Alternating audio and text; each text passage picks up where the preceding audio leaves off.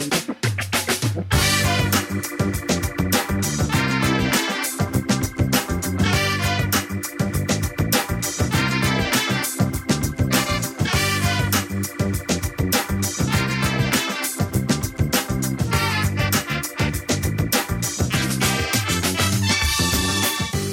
listening to the Food Talk Show. Hi there, my name is Sue Nelson, and for the next half hour or so, we're going to be talking all things food and drink. Probably all things food and drink programmes. We'll talk about the telly. I'm joined by my fellow presenter, Holly Shackleton, who's editor of Specialty Food Magazine. Hello. Hi. How you doing? Good, how are you? Good. Watch the telly a lot, do we? Yeah. Food Just stuff? nothing else. Food and drink? Yeah, all food and drink, genuinely. Everything to do with food and drink. Well, we're expecting you to be an expert. Oh, God. As a viewer. I take it back. And obviously my fellow presenter, Ollie Lloyd, who's head of clients at Hearst Publications, and was also founder of Great British Chefs. Nice shirt. Don't tell me, Paul Smith. Of course. I mean, why? It's like you. When you walk in, I bet they've got a little rack where they haven't been able to get rid of loads of shirts, and they go, "Oh, he's in. Get them at the front. Yeah, I know. You get all the ones that they're trying to get rid of. I work at Hearst, you see. Yeah, probably. Fashion, darling. Fashion. Yeah, fashion. Now, as you know, Ollie Lloyd's surname is Lloyd. Yes. We have a guest here called Antonia Lloyd. There are a lot of Lloyds out there. Why has Antonia got the same surname as you? Well, because she's my sister, actually. Antonia, hello. Hi. What are you doing here? Great to be here. Why are you here? Well, I've listened a lot to the programme and a big fan, and it's lovely to see Ollie in the booth. This is a new one for me. Ollie in the booth. In the booth. Yeah. See, what you can now see as opposed to listening is you can see what he's like. She knows what I'm like. She's so off-putting when you're trying to do a radio programme. And the reason why Antonia here is she is a BAFTA winning producer, food and drink programmes, obviously. And, she's worked with many of the UK's top chefs over the last decade, which we're going to hear about. And you've had a TV career, which you started about 14 years ago. Somebody told me. Even longer, actually. 2001. So we're almost getting to 20 years, actually. There have been a few kids in between, so I've taken my time. But. And you've worked on over 20 food series, including MasterChef, The Professionals, Junior MasterChef, What to Eat Now, Joan Rivers on Chocky Wocky Doodah. Yeah, I was in the edit for that one. I was in the edit. It was good fun. It was a moment. It was a job. We all have to take them. But she's actually quite a, quite an event, characterful lady. Woman, yes. And Disney Channel UK's latest food show for kids, which is called First Class Chefs. Yeah, that was a while back. Most recently, right now, I'm doing the next series of Great British Menu, which is in its 15th series and goes out this spring. And we're filming that at the moment. So that's got obviously very top level chefs. And we have all the veterans who are household names now who come and judge. And then we have the three judges. Prue Leith used to do it. Andy Oliver took her place. Matthew Ford and Oliver Payton. So that's one of the foodiest series out there. Does Oliver Payton actually eat anything? He eats a bit. He's not a big eater. He paces himself. And to be honest, they have to. Yeah. They have to eat, up to 8 courses on a Friday judging, and more because this year we're doing more courses, smaller courses but more. So. It's a bit like doing the Future Food Awards, whereas we actually have to eat about 50 things in 3 hours. That's true. Really sick at the end. But our things involve lots of drinks and snails and supplements and all sorts. I feel really ill at the end of that, but it's worth it. Joining Antonia is Sally B, and Sally B is also a bit of a sort of healthy cook for ITV, aren't you? And an author. A bit of one, yeah. Bit of one. So you're used to best-selling cookbooks and being on the television, and a bit of a motivational speaker in health and well-being, I think. Yes. Is that right? Yeah. Well, yeah. So we're gonna hear all about that, but we're gonna delve into some television programmes first. And our other guest, it's all girls actually, apart from you, Ollie. I just realised. Is Dr. Sarah Jarvis MBE, who's registered and trained at Cambridge and Oxford, and she comments regularly in the media on health issues. She is the resident GP for BBC Radio 2. I am. Are you? You might be able to help me with something later. I've got a few questions for you. It's all right. Take off all your clothes down the floor and have a look. No joke. Unfortunately, there's nothing wrong with me. So, and I know you've been on the One Show and the Lorraine Show and Good Housekeeping. Oh, you know about Good Housekeeping, don't you? And you were years and counting. The ITN lunch. 98 years and counting.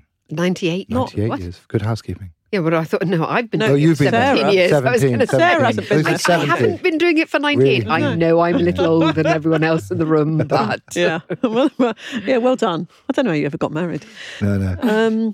So, first of all, I'm going to ask you, Ollie, name me a couple of your favourite food programmes, going back historically. What's your favourite and why? So I say, for me, Chef's Table is the killer one, actually. It's not one my sister produced, but it is one where, I think you really get into the minds of some of the craziest chefs in the world. It's beautifully shot.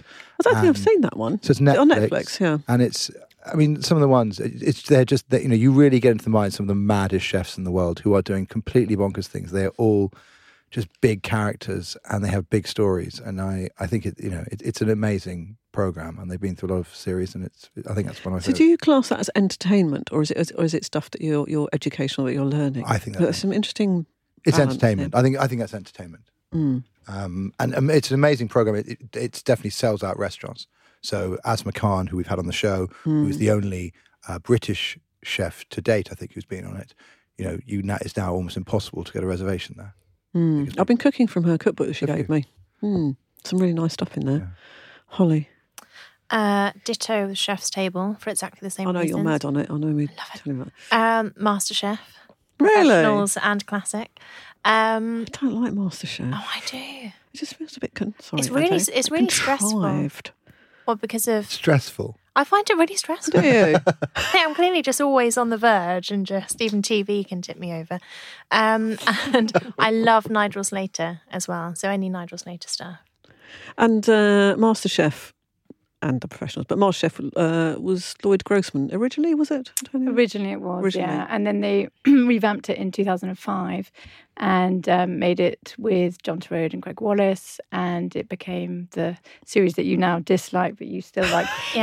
To be fair, I think it being a bit Marmite is part of its probably charm. Gets on my nerves. The majority of people love him. And then John Turode, big pull for BBC. Can't say pasta. He always says pasta. I hear you. On the professionals, I love Monica's pronunciation of butter. How does she pronounce butter? I can't remember. Oh no, butter. Pressure. Butter. Oh, that's good. Yeah. I love her. She's really scary. She's brilliant. She's scary. She's great. So I helped the first series Monica did. That was when I was series producing. We brought her on board, and the reason was that we needed to extend the duration of the show, and we literally needed another challenge. So we got Michelle Roux Jr., sous chef Monica, to come in and put these chefs through their paces, and we suddenly realised that they'd forgotten how to spatchcock and it's one of my spin favourite sugar. Bits of the show now, though, the challenge. It's just fantastic. The skills test. The way she looks at people. I know. God, if you had a she's so nice. She's so very supportive. She's lovely. Yeah, if you had a zombie apocalypse, I'd have her on my team. Oh yeah, yeah. I'd have you as well. That's a really interesting criteria. Would you? Oh, I can't do anything. Oh no, maybe not. She'd know how to get to Harrods to go and pick up the. Well, exactly. Shut up, you. Okay, so my favourite. Fanny's Kitchen. Oh, I love Fanny Craddock. I love Fanny Craddock. I've got Fanny Craddock Craddock. magazine. So what decade are we in? So she was in the 50s. 50s. And early 60s. And then as she got older, she got a bit more cranky, as if she wasn't cranky enough. She then did, was it called Nationwide or whatever? They used to have a programme with Frank Boff. And that was Nationwide, yeah. Yeah, was it? And she used to have like glitzy ball gowns. She used to come in and flounce. I'm really sorry if any of her family's listening. She looked like a truck driver in drag, actually, to be honest. But she really took cooking into. You can do something fancy in your own home. And she had that husband who always Johnny. Yes, he was poor old Johnny. Poor man. He looks as if he was well and bomb. truly under the thumb. There was one of the episodes I remember. I'm pretty sure it was her. Was when she was doing, because it was all done live and it was terribly old fashioned. There was no editing. There was nothing. And she cooked a turkey and she got it out of the oven. And it was, I think she was demonstrating Christmas dinner. And as she walked forward, she dropped it on the floor, and without missing a beat, she bent forward, picked it up, put it back in, stood up and said straight to camera, "Always remember, you are alone in your kitchen. It's a wonderful line. Which is obviously true. But I mean, she would do food that looked disgusting, I have to say. But the whole thing, and she had like very wobbly lipstick on, and she was a bit of an old bag. What was her style of cooking? Angry. Very English. Well, no, with French influences. I think don't forget in the 50s it was just people just stopped rationing actually, and it was quite sort of straight laced and people were using very basic ingredients. And I think post war she sort of was trying to glam it up and make cooking again something that could be exciting and interesting, which was quite an achievement really. So she was a bit weird of a drag queen. Yeah. In a ball gown, cooking turkey. Is that kind of what I mean? Yeah. My favourite, we probably not with a very say small this husband in the background. Yes, that she bullied all the time. Like, Johnny, go and get the something. But she was famously on this nationwide programme, Frank Boff and all that before he got done for snorting, whatever he was. And flour. I remember, I remember she was making donuts, and they were all standing at the end, at 9 o'clock when the camera goes down. They used to stand there and the camera would be there. And Frank Boff uttered the immortal lines, "Now I do hope that all your donuts will turn out like Fanny's." And, and then the camera, you could see him wobbling, and then they shut the television down. Fanny Craddock, marvellous. What about Delia? Any thoughts on Delia? Her contribution? She's an institution. 1978 to 1981. So I never started her cookery course. Yeah, I never watched anything of hers, but I still have Delia's Book of Cakes, and in fact, it was so old and had completely fallen to pieces. And my son, who always buys the most unbelievably thoughtful presents, found me a copy of Delia's Book of Cakes, but he found me the hardback. Ooh, I know. First edition, probably. Very exciting. And in fact, I was in a charity shop just before Christmas. We were staying with a friend who's an amazing chef, and you look at somebody and think, oh God, I'm going to have to raise my game now. Oh dear. So we went into a charity shop in Gloucestershire to get a couple of books to look at things for menus for Christmas on the way home, and I bought Delia Smith's Christmas, and I have to say some very fine, a meringue Mont Blanc in there, which was very, very fine. Sally, have you got any thoughts on Delia? I just remember Delia associated with my mum. Now, my mum, I loved her, but she was not the best cook in the world. She used to have a dinner party for 12 people and buy individual Marks and Spencer's lasagnas. Good girl. For 12 people. and I can remember she had lots of Delia books. None of them were ever opened, but they were there on the shelf. So, yeah, I haven't cooked a lot of Delia's stuff, but I have fond memories of her books looking pretty in the kitchen. Well, she was very no-nonsense, a bit sort of monotone in her delivery. Antonia, is she well regarded in the... I mean, or not? She obviously was a step up the ladder for people. I think she's obviously really important. A bit like Prue Leith, it depends on what generation you were and whether you relied on her for your cooking guidance. Again, in our household, it wouldn't have been Delia. There would have been more of a sort of European skew. Robert Carrier was the big one for my mum, and Elizabeth David for my grandmother. So I think it just depends. I think she was obviously really important for a lot of people. In TV terms, she wasn't a big player, I would say. And that's not in a bad way. I think, again, she's of her time. I mean, I think someone like Keith Floyd, I think, added excitement to the genre. On to that in a minute. And he's one of my favourites. He's one of my favourites, I think I was watching a bit of Floyd on France the other day, and the thing is, it's the way they literally have a one-camera shoot, and he goes, oh, I'm just going to do this. It's going to be chaotic. Why don't you go and look at the Burgundy vines? And, the character, and he's always, it's sort of chaos, but he's so passionate about the ingredients and the dishes and the inspiration. And there's also a lot of, negative stuff that comes out, and he's not very PC, but he's, again, of his era and great fun. And I think he really helped revive the genre, certainly. I mean, I think Delia Smith, for me, I'm sorry, I remember buying her complete cookery course because it literally would teach you how to do everything from gravy to Yorkshire pudding, exactly, to, whatever. Vital. Yeah. And the one thing I found with her is that it never went wrong. She was so careful at constructing the recipes in a way that just never went wrong. Yeah. And so for me, when I started to learn to cook, so when her first cookery course came out, I think I was 17 or something.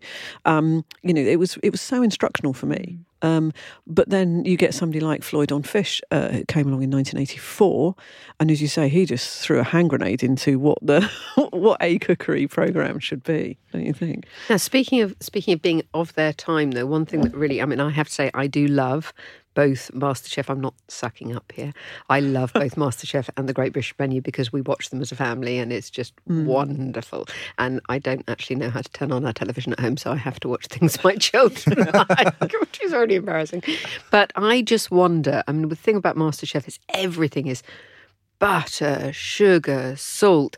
It's all really unhealthy stuff. And I just wonder why in this day and age we still haven't got a really successful food programme which is all about cooking really delicious food healthily and being aware of what that food is doing to your body. Because as far as I'm aware, there isn't one. The other thing I don't like, though, is they pile it all up like a blooming...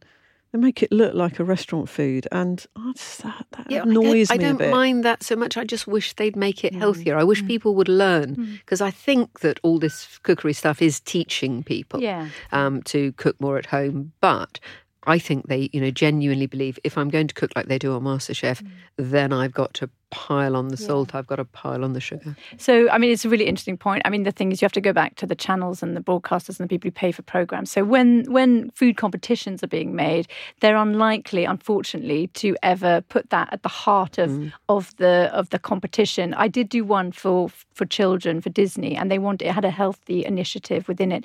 So Michelle Reed Jr. was the judge, and all the children who were in teams had to have dishes that, nodded to being healthy. So they weren't using oil, they were, using brown rice over white rice, they were keeping low salt, and it was all being talked about. Yeah. And sadly, it didn't go to second series. It wasn't because of that, but too often, if you bring up something like that with a channel, they'll go, it's too boring, it's too... Or the other thing is that in a competition, you want them to go all out. And so, unfortunately, again, they don't want to give them that as a handicap. But I agree with you. Something that's really high quality and really tasty, but healthy too, totally, is more of a challenge. So they have to go more all out for it. But then it's like me and Ollie, we really want to do a television programme about booze. But it would never be allowed, would it? Because somehow... Would never be allowed on air. Well, they wouldn't, because it's... They have done them, though. There are some out there. Are there? Personally. Oh, yeah. Yeah, because we... But it's less, but it's not... But like travelogue with... equivalent. No, true. There isn't one which really pushes it. Like cocktails. But I think what's interesting, though, is that the world of food has also changed. So I think if you go to, the top high-end Michelin-star restaurants, they are not cooking the way they used to cook. And I remember famously...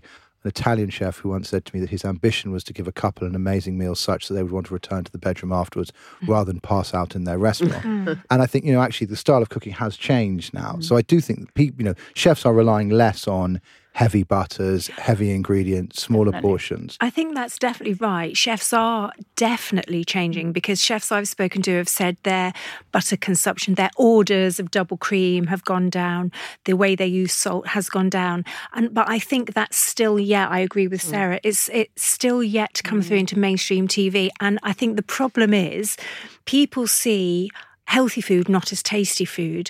Now, I think it would be the best challenge in the world for MasterChef to say, right, we're doing a healthy food week and it's still got to look gorgeous. I want to eat a healthy meal that looks like a MasterChef meal, that tastes like a MasterChef, and it's completely possible. And in a way, I feel they're being a little bit lazy. Or maybe it's just vegan or something, I'd like to understand how to make a great... We did vegetarian. I remember when I was on MasterChef, we did vegetarian as a challenge, and it was the first time Yotam Ottolenghi was on TV, and we had such fun with him, and he was so wonderful. But it was interesting because we had vegetarians in that group of contestants who were just thrilled, and then you had your hardened carnivore who was confronted with tofu and thought we'd the end of the world. It was just a disaster. But they do occasionally have a couple of vegetarians on MasterChef. Yeah, they always tend to go out in the early rounds, and This one she went to the last 4 actually, and she was fantastic, and now writes books and is very successful. I would say that there are chefs who are doing those programs, so they are out there. So it's not like it is a complete wasteland. There are definitely, Tom Kerridge is constantly beating his drum for healthy food, weight loss. Harry Bikers. Exactly. So it is happening. It's just, as you say, will that actually filter through into a mainstream food competition and not just be a challenge within one? Ollie, other favourites? I mean, again, just going back to Keith Floyd. I mean, he was one of the first, I think, to go out of the kitchen and take cooking to, on a stormy boat, on a stormy season, and take cooking out into a location. Do you like the travel-y, chefy thing, or Rick do you Stein's find done that a lot bit in that area? I mean, I think that one of the things that's really exciting about food in this country in particular is we have embraced cuisines from beyond our shores. Yotam Ottolenghi has completely You've got a man changed. crush on him. I actually went there on my birthday. You've got a man crush. I think he's amazing. I really do. I think the ingredients that he brings to the table, I think the healthy food that you get there, in my opinion, that's a place where you are not compromising when you don't eat meat. There's no compromise. I went there the other day and we didn't actually end up eating meat. I think the travel stuff is interesting because I think it helps you understand different styles of cooking. And I don't think we're a particularly good country at cooking vegetables. I don't think our core cuisine is particularly good at that. I think that's what I was trying to say, is I'd like to learn how to do that and put it at the centre of my food. And I don't tend to learn that in a way that the Great British Bake Off has really helped people, with their baking and learn that. And it'd be so nice to have something where I could just learn a bit more about making amazing. And I think it's good not to have to label it even. It's not about choosing to be vegetarian necessarily. It's just about learning, as you say, to cook and appreciate vegetables for what they can be in the same way that we appreciate what a lamb chop can be. It's because it's all about balance and it's all about flavour, whether you're going for healthy food or a big indulgent meal. What you care about when you sit down to eat a meal is the flavour of it.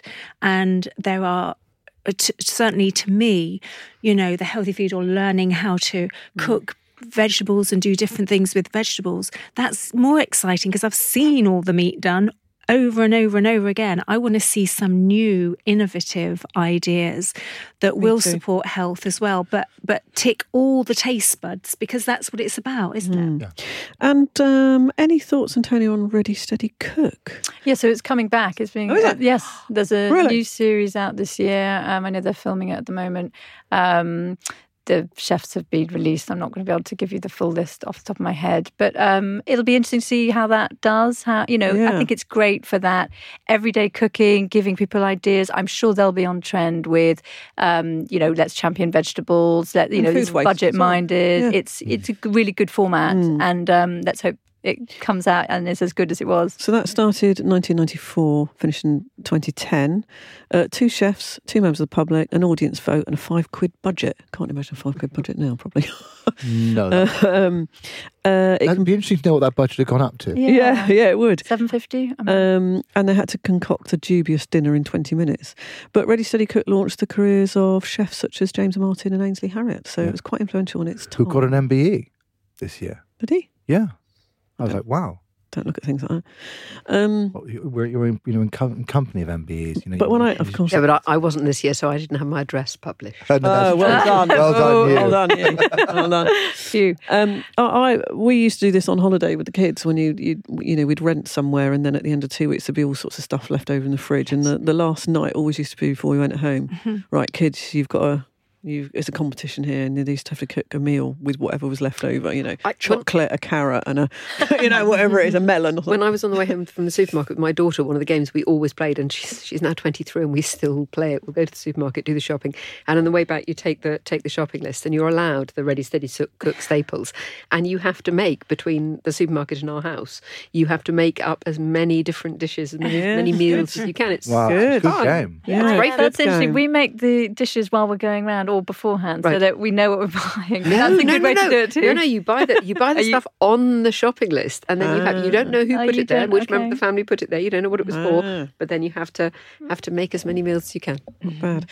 Holly, you're probably too young. I know I'm old enough to be your mother. I worked out the other day, but The Naked Chef, 1999 to 2001, that first series with Jamie Oliver.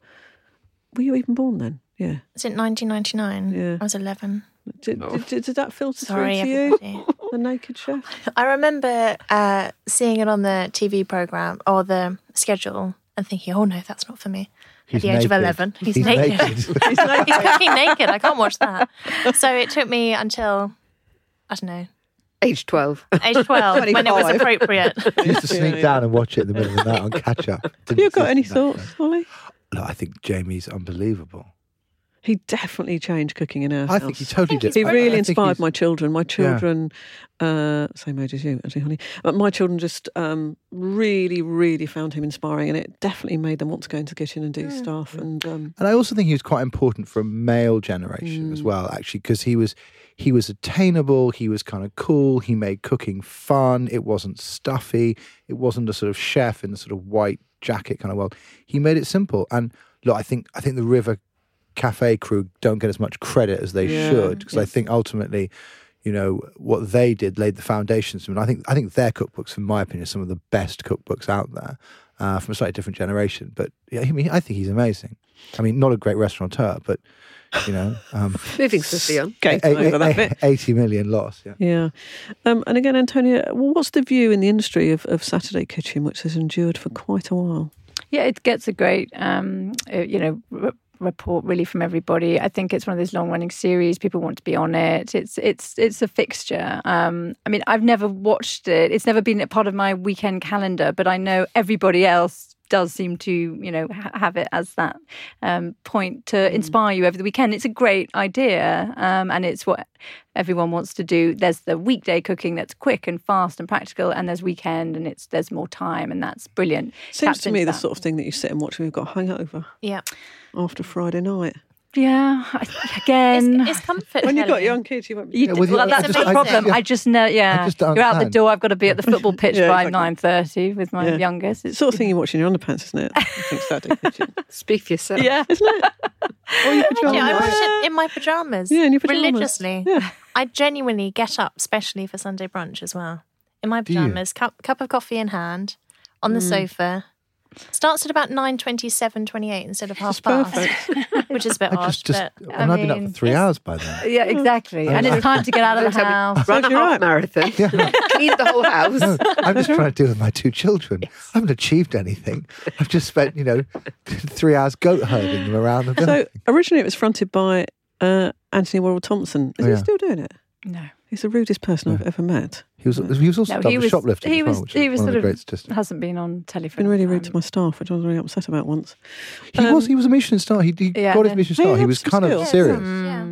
And then there was the shoplifting Speaking of the incident. shoplifting. At the other end of the spectrum, though, the nicest restaurateur, the most charming man in the restaurant world I have ever met was Marco. Marco Pierre White. No, not Marco He's Pierre White. not charming. Which one? The Cat Gavroche? Saison. Cat Saison. Raymond Blanc. Oh, I love Raymond Blanc. him. Oh, he's wonderful. such a charming man. I went on the one show and took him with my little daughter. She was very little at the time, and he just held her spellbound. She went home and immediately said that's it. She was going to be a chef, and she had to cook. Last at least a week. Because Nigel Howarth, who has He's got great. some, Oh, he's he's got a some great great stuff. guy. Yeah, he used to do this event every year, which I used Oh to my get word! invited to. Obsessions. And yeah, Yeah, I've been I went there. many times. Did you? Oh, it was amazing. So they had Raymond Blanc Most because they used to. indulgent They used, experiences. yeah, so they used to invite chefs into their kitchen, so that then they'd bring their chefs, and so that their chefs could learn stuff. The one person that they were petrified of was Raymond Blanc. Really, but he's Scared so, to death of him. But And he's I not think it's forceful, I don't because think. he's just so quietly- admired. Yeah. Yeah. And they just really wanted to make sure they did it all properly and, whatever. But they were petrified of him, which I was really interesting. He's self-taught as well, isn't he? Yeah. Yeah. He is also. I don't He's know. But so. he's also so he's so passionate about hilarious. healthy Yeah. food. Yeah. He grows all the stuff in his Yeah. own kitchen. The We're garden's going to get. We amazing, are yeah. going to get back to healthy food. I'm Yeah. determined. I hope Yeah, they you're are. right. The way they cook at the Manoir.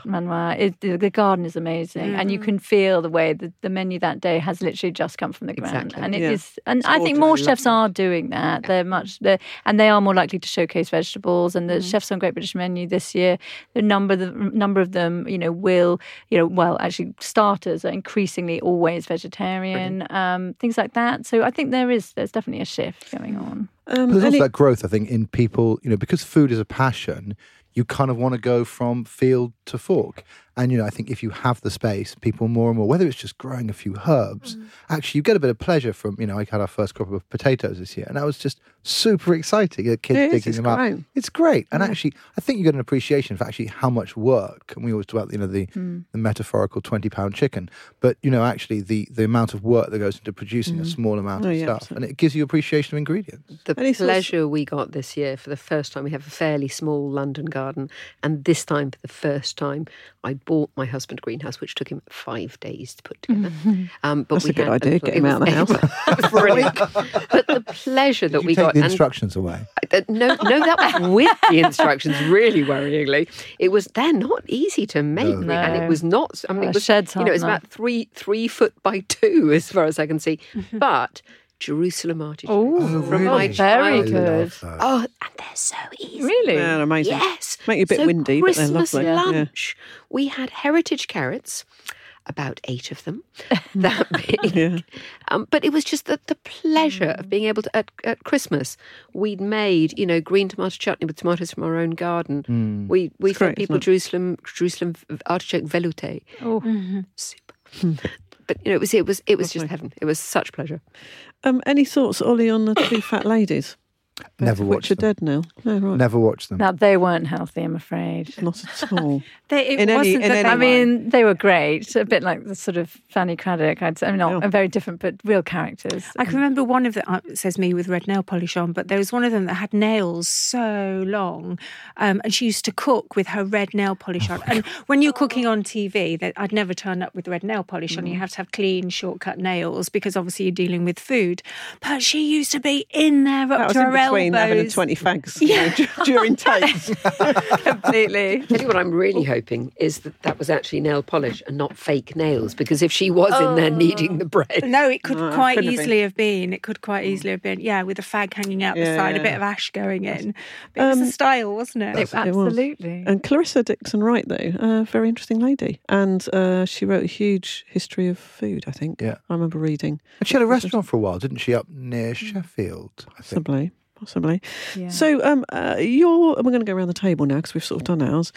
Your favourites, sorry? MasterChef, I have to say, I'm absolutely addicted to it, and the family love watching it. And I like the celebrity MasterChef one because, you can see people pull down a peg all the time. When I watch Celebrity MasterChef, I'm stunned by how bad they are.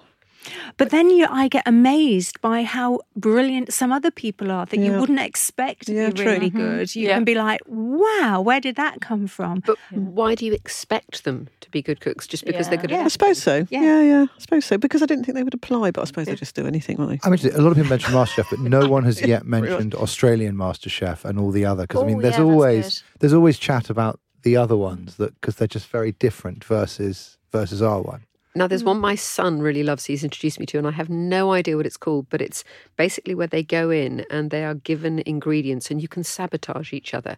So you can make somebody... Yeah, so somebody, they're given a task of making, I don't know, a cheese souffle, but you can steal other people's ingredients. So you can steal someone's cheese. Or, they have to make, I don't know, Yorkshire pudding and you steal their flour. And it's fascinating to watch them come back. And sometimes they'll be given something and they just decide there's absolutely no way they could make that. So they made toad in the whole Yorkshire pudding. And did brilliantly because they couldn't possibly, with what had been stolen, pretend to make it. Is there a sort of period of time when you're allowed to steal? Or you get right until the end? And you can carry on. Sounds like chaos. Yeah, it's great fun. Netflix, it's great fun, yes, I think so. I'd get done for murder if I was if someone came to my cheese, give it back. Yeah. But actually, one thing that everyone always asks, Antonia, is how much do the producers actually deliberately make sure there is the jeopardy? So obviously, this is a program where there is, you're stealing things, but how often are you turning up? So I'm sure that they fiddle around with the oven temperatures. I'm sure of it. No, definitely. You would never you'd never, go near equipment or anything like that. That would be, from a health and safety point of view, ridiculous. But I mean, on Great British Menu, for example, we don't turn their ovens on. We don't touch the water bath. If they haven't done it, it's their responsibility. It's their kitchen. And then suddenly stuff happens. But so if you see a mistake happening, you don't You don't? No. That's a danger issue. No. If it was a danger issue, definitely. The thing is, if you have people, if you think of Bake Off, for example, there are challenges where they come in prepared and there are challenges that are unprepared. And let's be honest, you know which one is likely to create more problems. But then what they also do on most shows is they impose a time limit. So, on Bake Off, to be fair, they say, right, you're doing it. You've got this challenge to do, but now we're going to take off a bit of time. So they ensure that there's always a bit less time than is required. So time is also the big factor in the kitchen and how much people are pushing themselves.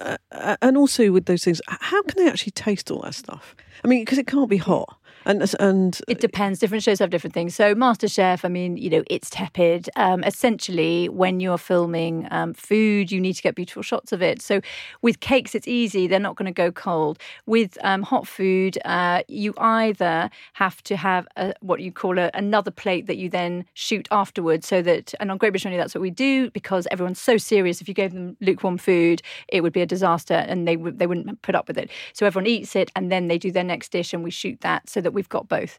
On MasterChef, they don't do it like that. They've never done it like that, and they will shoot the food first and then they eat it. So it's marginally, it's warm.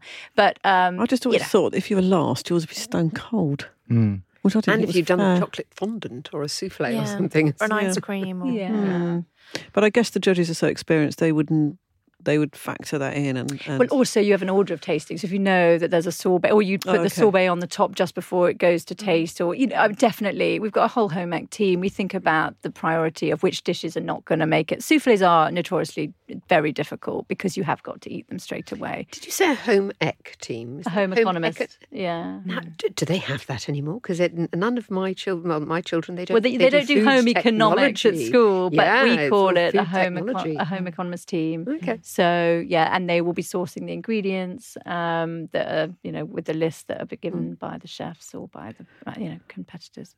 I mean, you won't believe this. We've done well over half an hour already. Antonia, what was your view of the future of food programmes in its widest context? What do you think we're likely to see maybe in 4 or 5 years' time? It's a good question. I mean, I think, hopefully we will be getting more involved in where food is going generally. So the environment, sustainability, all those things, keeping, I think flexitarianism is massive, meat eating is down. I'm sure channels will hopefully take more risks with that. So, without saying vegetarian food, shows will just be more, addressing those big things. You're never going to get a completely new... Will that be easy to view, do you think? This is the thing. No, but we have one of the things that Sally was saying, how do you make that interesting? Well, it's the people who deliver it. So, within entertainment, we continue to find great chefs, great presenters, people who are passionate about food and who can convey that to audiences. And then it's about tapping into those trends and hopefully inspiring people with what's going on right now. But the wheel is never completely reinvented. So, and you've got your traditional, either you've got your food competitions or you've got your, chop and cook type, or the travel logs. And I think those are great as well. But obviously flying's less popular. So it'll be, not that that's a big thing. And Sarah, so Dr. Sarah Jarvis, you've been on the Rain Show, you're a GP for BBC Radio 2 and the One Show. In terms of food programmes, what would you like to see? Because I know for you, health is really important as part of this. I would love to see something that really cuts through the nonsense. So on the one hand, we've gone from, all fat is bad. Well, look where that left us. So it's clearly not the case. Now we've got all carbs are bad. Well, look where that's taking us, because everybody believes that as long as you eschew carbs, you can have double cream for breakfast, drunk straight from a jug. That's not true either. I think we've got to start. What I'd really love to see is making healthy food mainstream. So, with salt, for instance, if we all, on average, we only eat 2 grams more salt a day on average than we should. But actually, for every gram of salt that we reduce as a nation, we would save over 4,000 early deaths a year in the UK alone. So I'd love to see more challenges where, every week, one of the challenges on MasterChef is a healthy challenge. So this one, we want to see you reduce the salt in that or make that without salt completely. For another one, we want to see you have no carbs in that one or have healthy carbs. Actually, it's more to do with refined and unrefined. So, get those messages across in a really entertaining way, and people a lot need of the stuff help navigating that. That's the problem, don't you find? It's so blooming confusing, and also often, Sarah, it's contradictory. So if we can find some great presenters who will help us through that, it's going to be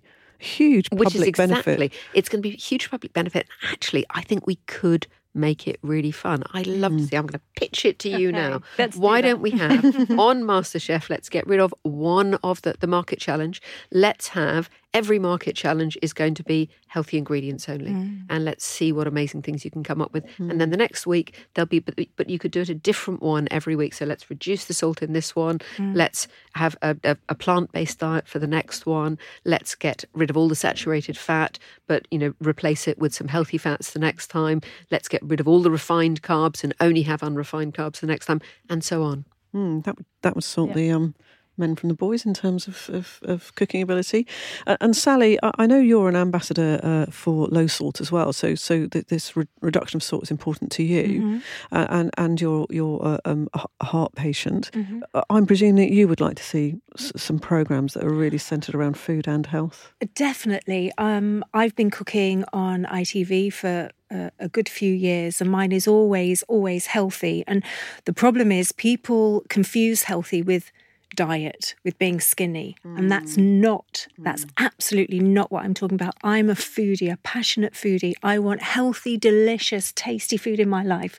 I've survived 5 heart attacks. I have this condition, so every mouthful that I eat has an opportunity to save me or kill me. So it's no joke, and there are actually loads of people that are living like this. In fact, we all are living with it. Some of us know already and some don't. Yes. So I really want people to start looking at it differently. It's just changing your perception of it, because people think they either can have a tasty meal or a healthy meal. And we have to stop that. It's breaking through that and making sure that everybody understands natural ingredients are good for you. If you want red meat, eat red meat. Just eat it lean and balance it with others. And not too often, exactly.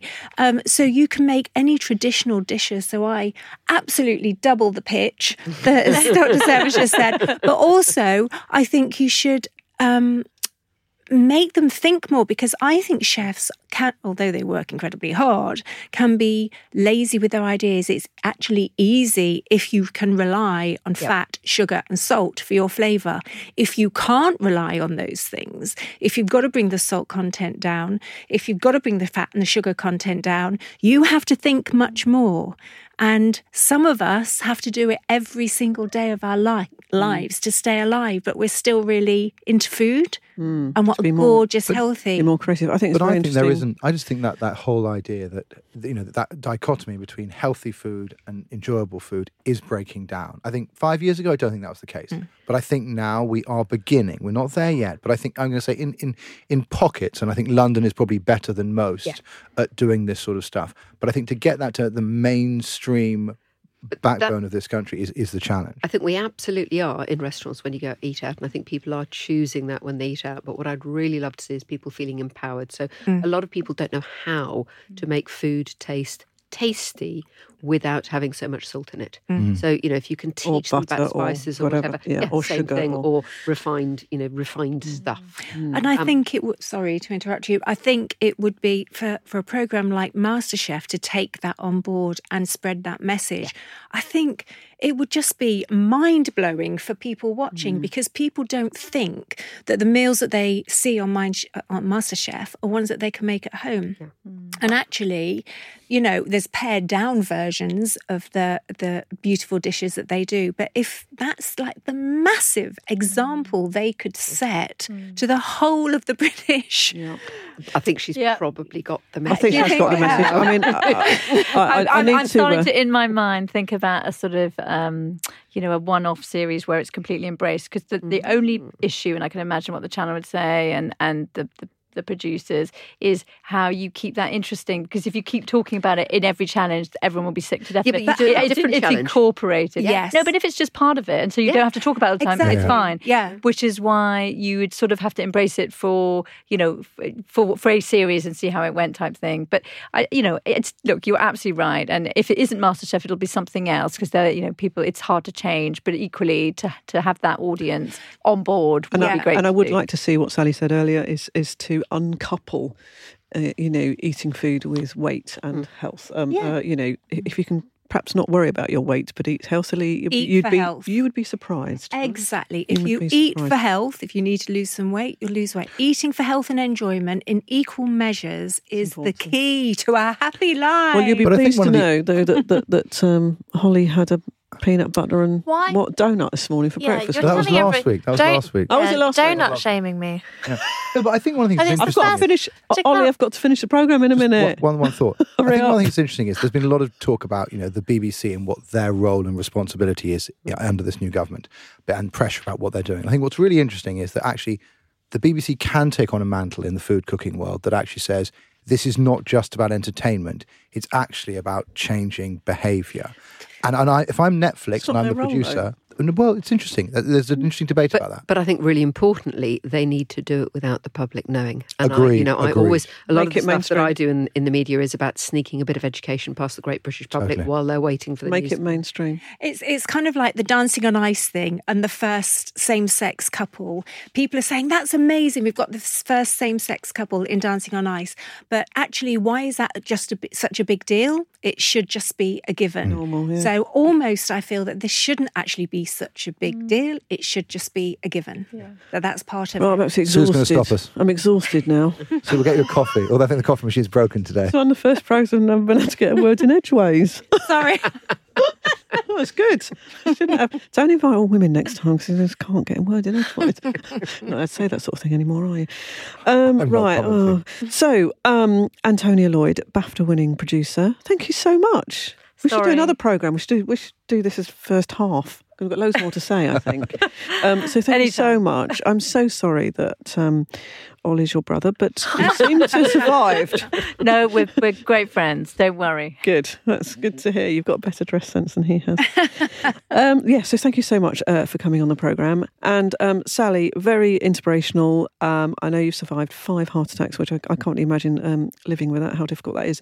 And being a motivational speaker, healthy cook for ITV, carry on doing all that great work. Thank you. Here's to 3 kids listening. Yes. And their names are? Tariq, Kazim and Layla. There you go, listening to your mum on the radio. I bet they're not. They're probably not, no. So thank you again for joining us. And we'll send some links to Sally's sort of profile, but also to Low Salt. I know you're ambassador. Yes. And Dr. Sarah Jarvis, bearing in mind you're just so busy and doing everything. I can't imagine you managed to fit us in. So thank you so much. Well, it's been an absolute pleasure. Always find time for things that are fun. And this has been a pleasure. Thank you very much indeed. And again, we'll send you some links to Sarah's profile. Well, that's it then. You've listened to the Food Talk Show. And as you know, we're syndicated to radio stations across the UK and further afield, as well as being available on Stitcher, Spotify, Podbean, iTunes and the podcast app on your phone. Thank you to my fellow presenters, the lovely Ollie Lloyd. So pleasure as always. Well, I love sitting next to you, Ollie.